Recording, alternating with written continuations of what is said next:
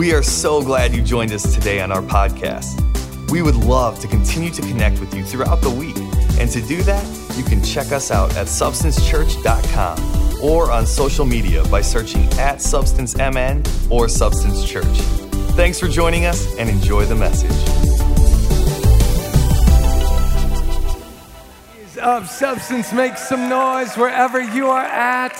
You made it to church, and I'm just glad you guys are here. If we haven't met yet, I'm Pastor Peter Haas, and of course, today's gonna be extra fun. We are gonna be adding to our ongoing teaching series called Tough Questions about Faith and the Bible. And of course, if you go to our website, we have an ongoing archive of messages that we started to, just a little list on our website on a lot of the tougher questions that people have about faith and the Bible. And so over the years, we're just gonna keep adding and adding and adding. So this can be a cool resource for you, for your kids, for your friends. And if you've always wanted to know about, fill in the blank tough question. Why? Who assembled the Bible? Why do we believe it's reliable? Why does a good God allow evil to exist? Why did God create mosquitoes? You know what I'm saying? I haven't preached that sermon yet, but if we do, I'm gonna put it on our website under the tough questions, and it's at substancechurch.com/tough-questions. substancechurch.com/tough-questions. But today, this is a really fun topic that I'm really excited about, and it's this: how do we really know that God exists? How do we really know that God exists? Because if God doesn't exist, then, all of this is meaningless. But if he does exist, then hey, there's a lot of things we can explore when it comes to faith. And maybe you're here and you're like, well, I already know that. I already believe that God exists. Great, but can you explain it to people? Even more than that, not only can you explain it to people, but can you do so to the level of their doubts? At some point or another, we need to be able to have these answers. Over the years, I've had a lot of Christians even ask me, Pastor Peter, I was raised a Christian. I don't really understand it all, but how do you know for real we're not just making it up? What about all the other world religions? Have you ever just had those thoughts of doubt enter your brain? It's okay. Okay, if you have, it's called you are a human.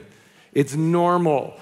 I think it's not only important to ask reasonable questions, but honestly, we owe ourselves and we owe the world a thoughtful response. If you do believe God exists and he created your brain, that also means he's probably requiring us to use it, okay? So I'm gonna force you to use it a little bit today, but I promise you it won't be hard, it'll be fun. But before we dive in, it's really, really critical that you understand a concept that my wife and I introduced a couple of weeks back. And if you missed it, it was this whole idea, this scientific principle called inattentional blindness. Inattentional blindness, it's a kind of a relatively newer fact that research has proven that our brains can only see and comprehend that which we expect to see, okay? So it's called inattentional blindness, like attention. Inattention means the lack of attention. Inattentional blindness, it's a scientific fact that our expectations can actually blind us from seeing reality. And of course, this discovery is actually changing the way people approach the scientific method in a pretty significant way. And so I think it's worth learning about. So a couple of weeks back, though, my wife and I did a tag team message where we actually shared one of the more famous studies on this phenomenon is called the invisible gorilla study, okay? And I know if you already know this, just indulge me for a few seconds to catch everybody up, because and I promise you I'm not gonna take too much time on this because there's another message we did on it, but just allow me to recap it so that today's topic will be a little more fun. In the invisible gorilla study, it's known for that because it's all about this gorilla that people tend to miss. So what researchers would do is they'd sit a whole bunch of test subjects down, and they've repeated this like thousands of times all over the world, okay? They get a group of humans to watch a little basketball video, and in the basketball video, they ask the test subjects to count how many times the team with the black jerseys passes the ball. Kind of simple. All you got to do is simply watch a basketball game and count how many times the one team would pass the ball. And so just a mental process, okay? And then, of course, right in the middle of this short video, a big gorilla jumps into the middle of the screen, pounds its chest for 9 seconds. It's a long time. 1, 1,000, 2, 1,000, 3, 1,000, 4, 1,000, 5, 1,006, 1,007, 1,008, 1,009. And then all of a sudden, the basketball team is still throwing the ball, okay? So it's an awkwardly long period of time. Well, get this. So then after the video was over, they would simply ask everybody, how many times did the team with the black jerseys pass the ball? And then people would have to write down the answer because they were counting. But then that's when the real psychological experiment would occur. Then they would ask them, did you notice anything different? Did you notice anything about what the coaches were wearing?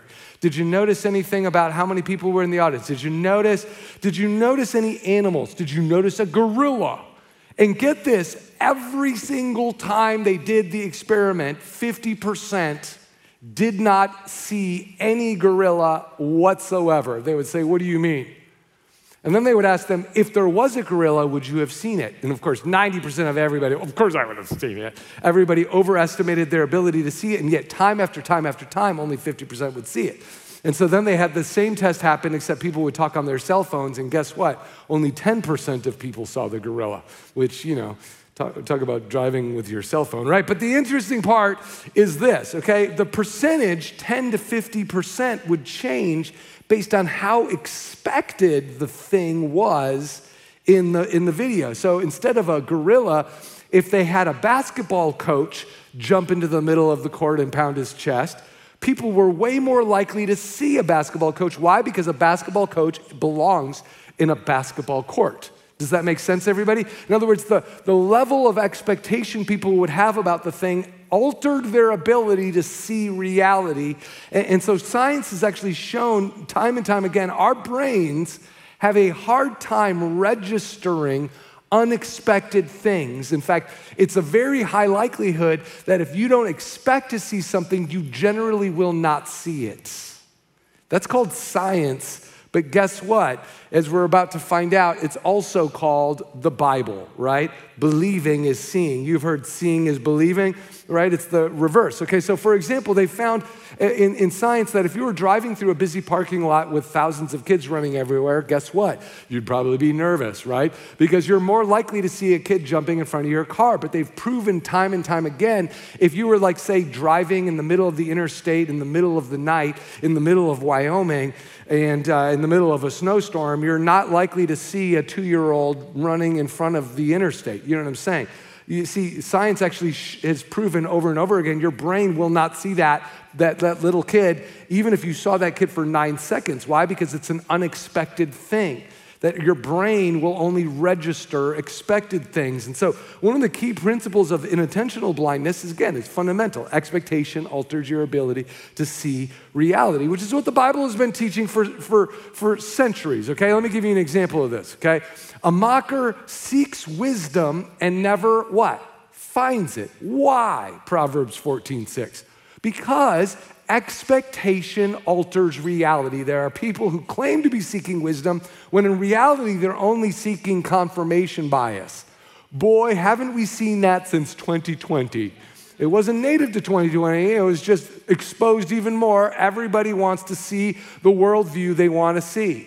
It doesn't matter how much information you present certain people. Again, we're going to see what we want to see or what we expect to see. You see, it's a biblical principle. The Bible was just repeating a scientific fact. And now, the reason why I'm sharing all this is because if you apply this to this whole idea of the existence of God, then you can kind of understand, listen, if people don't want to see evidence for God, guess what? They're just not going to see it. Or if they don't want, and again, we'd like to believe I'd see a gorilla pound its chest for 9 seconds, but most of us will not unless it is expected. So now I share all this because today I was going to give you a bunch of arguments for the existence of God, but at the end of the day, we can't even have a good dialogue about it unless we have a basic fundamental expectation that, hey, maybe it's true, okay? So now, When I talk about these arguments, believe it or not, over the centuries, there's so many arguments for the existence of God that they actually fit into 4 major categories. And I'm going to quickly show these to you here. Now, for those of you who are nerdy and you want to do more research on this kind of stuff, you can actually, I would write these little words down because these are not all of the arguments, but these are just, there's so many, there's hundreds that belong to each one of these, okay? So there's entire books written on each of these, okay? Ontological arguments for the existence of God. Number 2, moral arguments for the existence of God. Many of you guys know of C.S. Lewis, who wrote the Chronicles of Narnia series. Well, he also wrote a famous book called Mere Christianity, and the entire book is a moral argument for the existence of God. Anybody who believes in right and wrong ultimately must believe in God. And so then the third and fourth categories, the ones that I'm going to tackle a little bit more today, are cosmological and teleological. And again, there's way more. These are just 4 broad categories that a lot of the arguments tend to fit in. And if you're interested in even more, one of my favorite books is Baker's Encyclopedia of Christian Apologetics by Norman Geisler. And it's kind of an expensive book. It is very much an encyclopedia, but I say this because if you ultimately want 100 different, I could give you a couple books to read, but this one book cites hundreds of books. And so it'll go into depth, not only about all of these, but it'll go into every major philosopher in history, from Descartes to Hume to even modern atheists, and it'll actually give a breakdown of all of the responses to each of those arguments, and then kind of take you a little deeper. And really, the goal is not to be just the authoritative book on it. It's meant to give you a resource that can give you 100 other books that you can read. I actually have a very large collection of books but this is just one good reference book if you're out there who you just want a good starting point for all of this. Now, to kind of kick off our discussion today, one of my favorite cities on the earth is London. I just love London. My wife and I love London. People always ask us about, if you could go on a vacation somewhere, where would you go back to? We just love it. We love shopping there. We love wandering the city, and I've always wanted to plant a campus there. And in the center of the city, there's this little park called Hyde Park. And in the corner of that park, there's a place called Speaker's Corner. If you've ever done like a big bus tour, they'll always take you past Speaker's Corner. And it's famous for speakers. They'll come there. In the olden days, they would take soap boxes, but they would stand on a box and they would speak on whatever issue they wanted to speak on. And there was this one corner that was famous for different atheists would come out there and they would just kind of rip on Christianity. And there's this famous story of an atheist who spoke in Hyde Park at the Speaker's Corner on a soapbox. And one day he was drawing a really big crowd, and this was his message. He was saying, Christians are just a sick group of fools who are wrecking our society. They have dangerously blind faith. And all of their faith comes down to one thing they cannot handle. They cannot accept the fact that something, this whole crazy universe, arrived out of nothing. They just cannot embrace that fact. And as he was sharing this, all of a sudden from the back of the crowd, this soft tomato came flying forward from the back of the crowd, hit him in the face. And he goes, "Who threw that?" And he got all angry, obviously, as any speaker would if they got pummeled by something. He's like, "Who threw that tomato? Who threw that tomato?" And all of a sudden, this dude from the back of the audience, a Cockney, a working class guy from the back of the crowd just shouted, "Nobody threw it, it threw itself." Did you guys enjoy that? I practiced that, okay? I practiced me accent, me did.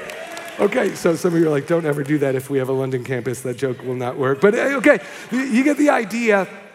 Is the cosmological argument essentially goes like this. Every cause has an effect. Every effect has a cause. Tomatoes don't spontaneously throw themselves. Somebody threw it. In the earth, it didn't spontaneously arrive and arrange itself into a higher order. Matter and energy never arranges itself into higher orders. It always dissipates unless there's some cause for that. Okay, so it's actually unscientific to say something comes from nothing because all of the laws of science are based on the reliability of cause and effect. That's what science is finding reliable cause and effect, okay? So if you take your phone and you drop it 100 times, how many times is it gonna fall when I open up my hands? How many times? That's gonna be very expensive, Pastor, if you keep doing that. But my point is that by studying this and just doing it, I can come up with a statistic, okay? I can say, well, every time I dropped it in the past, 100 times out of 100, it fell, okay? So from that, you determine what we call the law of gravity. Now, the law of gravity is not, you can never prove any law scientifically 100%. You can only prove it 99.9999999% because I don't know what will happen in the future. I can't predict the future. There might be one time where I drop it and all of a sudden it just floats in the air and I'd be like, oh, so maybe it's not the law of gravity, it's just a principle of gravity. Okay, so you get the idea, okay? Science can never prove anything 100%. It can only prove things that you can repeat a lot and only to the degree of 99.99999%, and that's what we call a law, okay? Still requires faith to believe in gravity because we can't predict the future, okay? So that's actually a scientific statement. That's actually one of the foundations of what science is it's not about the future, it's about getting principles that can give us reliability so we can have reliable faith for the future. That's really what the scientific method states, okay? So to say that to suddenly deny cause and effect and say the whole universe just spontaneously arrived out of nothing, and now we have PlayStations, now we have weird ear flappies that listen to other humans talk through a TV box, and now we have Croc shoes, we have, like all, I don't know why, I'm just saying all these things. To say that all these things spontaneously arrived out of nothing without some thought to them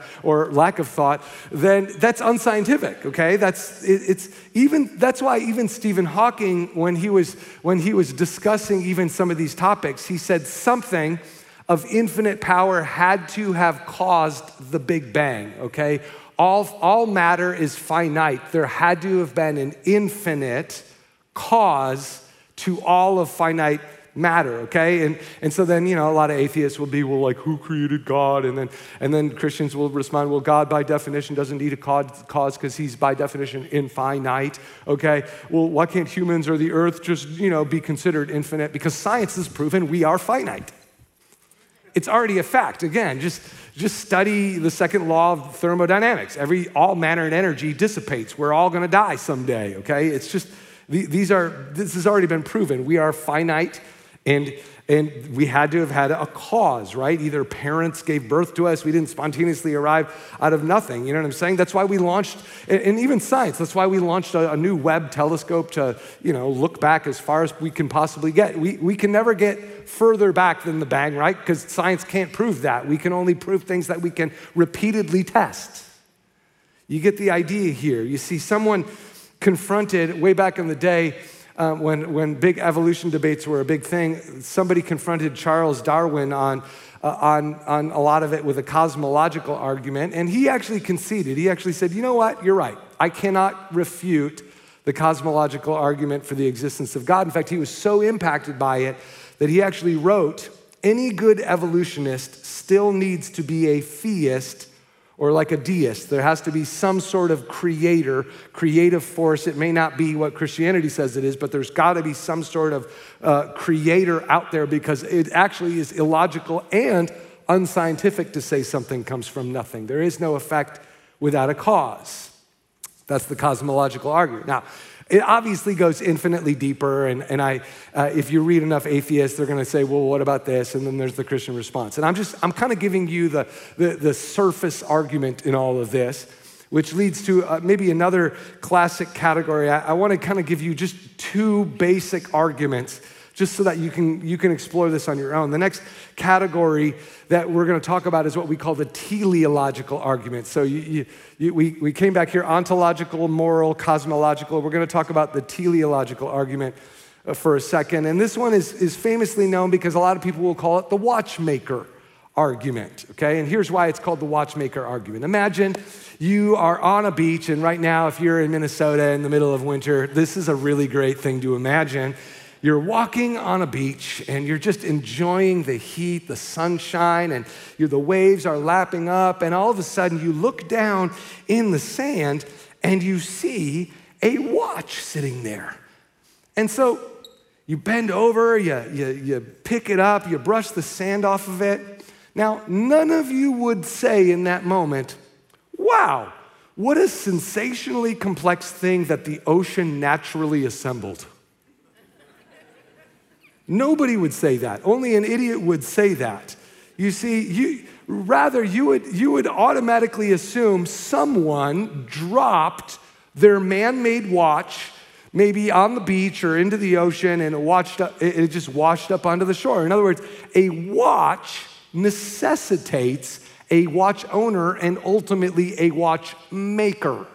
This did not spontaneously arrive out of the ocean. It is what we call an irreducibly complex device. Irreducibly complex devices cannot assemble themselves. They must be assembled, okay? There are reducibly complex things that could naturally happen, but then there are things that are irreducibly complex, things that just using basic probability, it would be logically impossible for that thing to arrange itself to a higher order, okay? So think about it. I mean, if you were to let's just say that the ocean spontaneously created this. Now, this is a technological watch, but the old watches with the gears. Imagine, so that a geared watch is simpler than this watch, right? But a geared watch would, imagine if the ocean just somehow, there was a piece of brass that somehow magically formed, and it's floating through the ocean, and through ocean currents, it got grounded down into a gear, and not just any gear, but a perfect gear. And then that perfect gear happened to be in a tide pool with another random circular gear, and they just suddenly interlocked, and it was beautiful. And they started turning together. Oh yeah, and there were some like little spokes and hubs that somehow assembled themselves. And then naturally over time, it became more complex, and it just suddenly started keeping time. And then that time actually synchronized with the lunar everything because of the moon. And then next thing you know, okay, now again, it's absurd because it would just be improbable. And I was explaining this to one of my atheist friends, and he said, okay, Peter, I get that it would sound absurd, but science has also proven that if you give something enough time, even improbable things could be probable, okay? So yes, it's improbable if I took a quarter and threw it, 35 feet, that it would land on its end.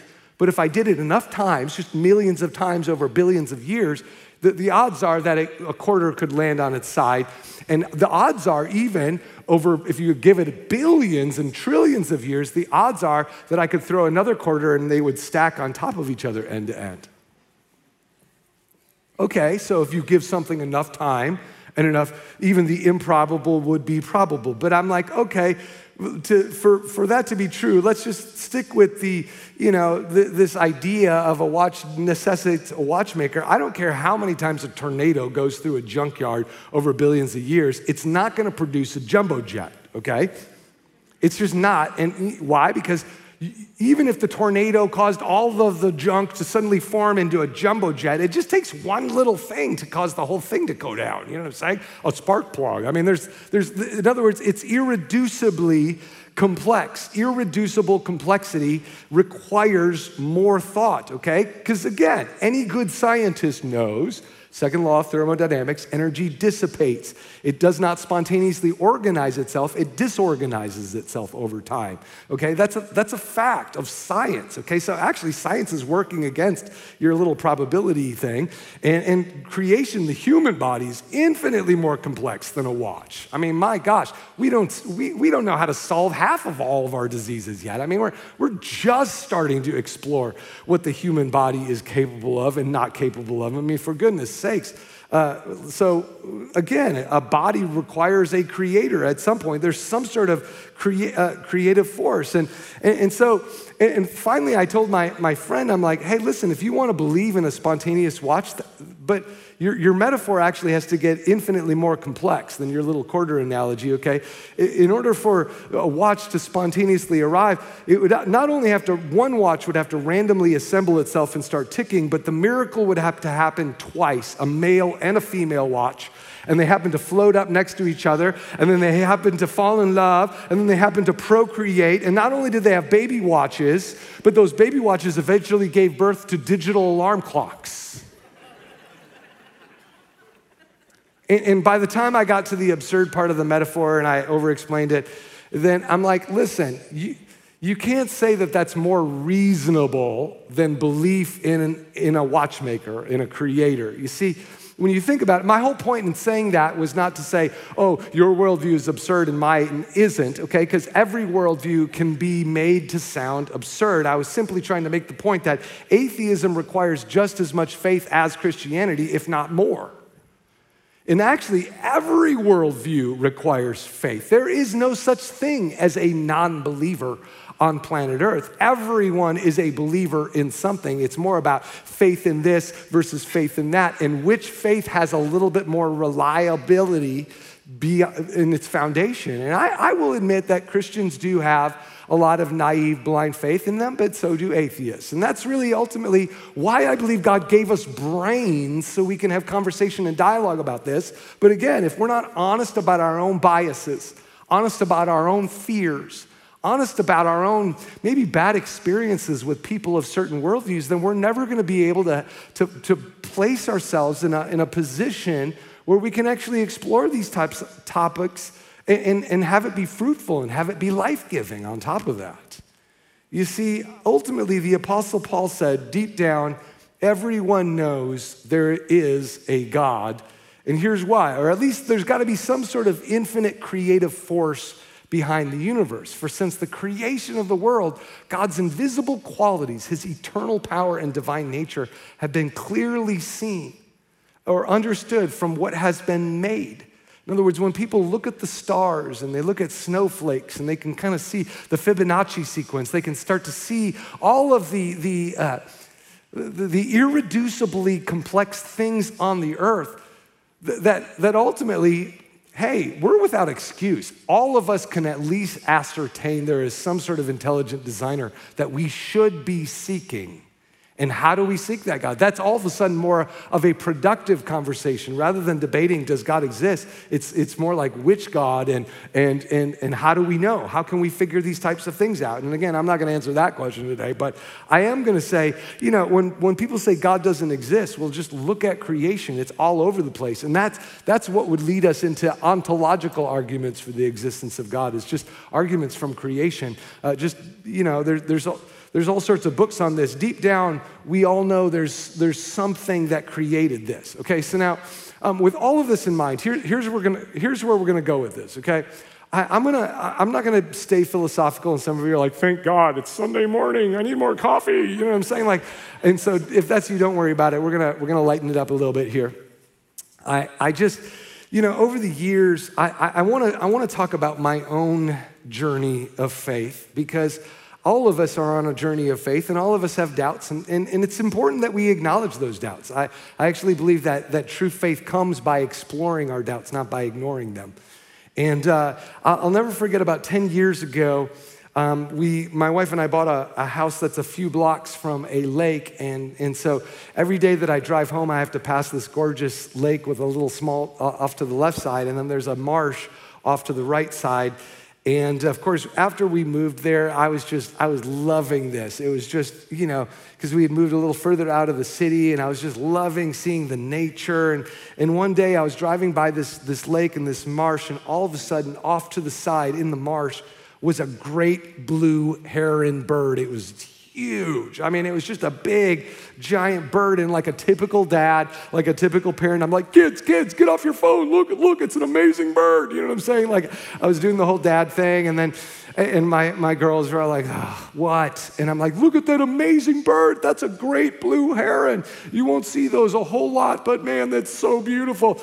And immediately they started laughing at me, and they're like, Dad, that is not a bird. Like, and I'm like, what do you mean? Like, Dad, that's a lawn ornament. And my second daughter, True, she's kind of the argumentative one, and she's like, Dad, can you not see that is made out of plastic? And I literally pulled the car over, and we're all like debating this. Like, that is what, that's real? And they're like, no, Dad, that's plastic. Clearly a person like went out there and just kind of, it's a lawn ornament. And we were debating as to whether or not it was real. And I'm like, well, let's just sit here and watch it. And, I'm the one driving the car, right? And so we sat there and we're looking at it, and now we're a couple minutes into looking at it, and it was completely frozen. And then finally my daughter was like, see, Dad, it was fake. It's just it's a fake blue heron. And so of course, day after day I would drive by it, and sure enough, it was a fake blue heron. It was it was still staring the same direction, and I was shocked. What was funny about the whole thing is I was shocked, because every single day I would pass it, I would see just how fake it was. And after a while, I remember like the 8th time I passed it, I remember thinking, it's not even a good fake blue heron. You know what I'm saying? It was like badly painted plastic, like a bad jack-o'-lantern that had been worn down over the years. And I thought, well, and it kind of messed with me, because I remember thinking, how could I not see that it was fake? How could I not see that it was just a lawn ornament? I finally realized, what? I wanted to believe it was real. I wanted to think that my new house was surrounded by Minnesota paradise, and that, there are geese flying in formation and deer just eating out of the palm of my hand. No, that doesn't happen where I live. But I wanted to believe that there's a world like that, and I could experience it, and it would just be beautiful. And the reason why I share this story is because I kind of think this is one of the things that my atheist friend would always say about me. He'd be like, Peter, a lot of this is just something you wish was true. You wish that God came to earth. You wish that God made it clear. You wish that there was life after death, because, again, it's just, how do you make sense of all this pain? And what if it's all a lie? What if your faith, what if Christianity is just something it's just something you use as a crutch to give you a warm, fuzzy feeling? But what if in reality it's just a fake lawn ornament? And I remember having this conversation with this friend, Peter, what if it's all a lie that was foisted upon us? And in the midst of one of our conversations, I finally came back, well, okay, what if your worldview is a lie too? Have you ever thought about that? And then we explored that for a moment. And I kind of gave him the classic argument if you study church history, there was a theologian who said, well, hey, listen, if it is a lie, if Christianity is a lie, then I got to live a life of hope, a life of generosity, a life without any fear of death. And if you're wrong, woo-wee, it's not gonna turn out good. You know what I'm saying? The implications of you being wrong are totally different than the implications of me being wrong. When we compare it, okay? So even just based on that, I'll fall on this side, But I'll never forget, as I was kind of pondering a lot of these thoughts, one day I happened to be going on a walk, and down by the marsh where the fake blue heron was. And I looked at the bird, and I kind of got irritated for a second, like, I can't believe I thought that was real. I picked up a rock, and I thought, I'm gonna see how far I can throw, and I'm gonna see how close I can get to this thing, just, dink it. And so I threw it, and then of course, my aim is terrible. It landed like 4 feet away, and all of a sudden, it turned its head and it flew away. It was real. And then now I'm like, I almost killed a great blue heron. I was just like, it was real all along, you see. And I went home and I trash talked my daughters. Fathers do know best, in your face. And so now, listen, now I'm feeling stupid all over again, right? Because I realized something profound that day. The mere suggestion from one of my kids sent me reeling. All it took. It amazed me how a small seed of doubt could germinate in my soul, even over the course of just a few minutes, to the degree that I denied reality. I saw fakeness where beauty actually existed. How sad is that? You see, I think all of us have this fertile ground in our hearts that can have seeds of doubt or seeds of faith being sown into it. And I remember a while ago, I read this book by Justin Barrett which is really worth reading. It was one of my favorite books from like 6-7 years ago. But Justin Barrett is an experimental psychologist who wrote this book, Born Believers. And what was crazy about it is, so as an experimental psychologist, he did all this scientific research on children. What do children all over the world believe about the existence of God? And he devised all these really clever tests that he could give about just worldview, cosmology, and all over the world. And he proved that kids automatically come out believing in God. It's almost like a default setting in children. Children naturally struggle, and then he actually would go through every major religion and would through experimental psychology, show which religions took more indoctrination in order for kids to believe them. And that he found time and time again all over the world that the hardest thing to get kids to believe is that there is no God, that everything spontaneously arrived out of nothing. He found that atheism is actually one of the few religions that requires the most indoctrination. And it's a fascinating book. I encourage you to, even if you're a skeptic, it'll say something about the way human beings just think. It says something about human nature at the very least, but I ultimately do agree with the premise of the book. I do believe that we were all born to believe in a creator.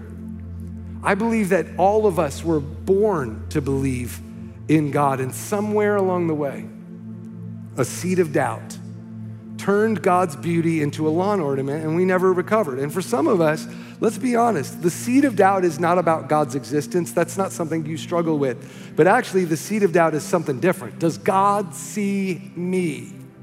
Does he see my pain?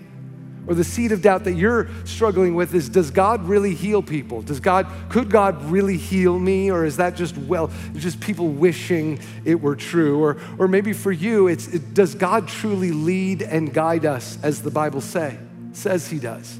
Will he really give me wisdom if I ask him for it? Will he really help me on my down day? Does he actually love me? Is today truly the day of God's favor, as 2 Corinthians chapter 6, verse 2 says? And listen, that's actually what I want to pose to you today is, what if it is true? I mean, listen, all of us have doubts to explore, and yet here's the truth. If we don't exercise a basic amount of faith, then chances are, again, we won't see the breakthrough either way. It's an intentional blindness. And that's why, church, this is why we start every single year at Substance with a 21-day fast. Even Christian disciplines require a certain degree of faith. And I love fasting because I think fasting requires the most faith to do it, because I hate it. And some of you are like, well, that's actually also why I love it. It's also one of my favorites because I hate it so much and it requires the most faith out of me. In other words, I always want to be in a position where I have an uncomfortable amount of faith. It's old-fashioned strength training. And listen, I realize that I haven't made the full case for faith in Christ, but at the very least, it's worth asking. What if there's more to the world than you currently understand? What if God exists, and what if God so loved the world that he gave his one and only son, John 3:16? What if his message of life was actually true and that today is the day of God's favor? What if? This is what I want you to do. Is just close your eyes, bow your heads, and just think about the thing that you're struggling with the most right now. Maybe it's a physical issue, maybe it's a financial issue, a job issue, a marital issue, I don't know what it is, an existential issue, the philosophical issues we've been talking about. Just what is it that that's weighing you down right now? What if it's true? As the Bible teaches, now is the time of God's favor. If you knew that you knew that you knew God had favor for you today in the area where you needed it most, would it change you? Would it bring you joy? Would it bring you peace? I'm asking you today to at least consider that and take whatever little bit of faith you have and just place it into the hands of God right here and now. And if that's you, you can just pray a prayer with me. Just say this, say, "Dear Jesus, I want to know you. Reveal yourself to me that I might know you and that I might make you known starting today. In Jesus' name we pray." There's something powerful about saying that. In Jesus' name we pray. Reveal yourself to us, God. Amen. Amen.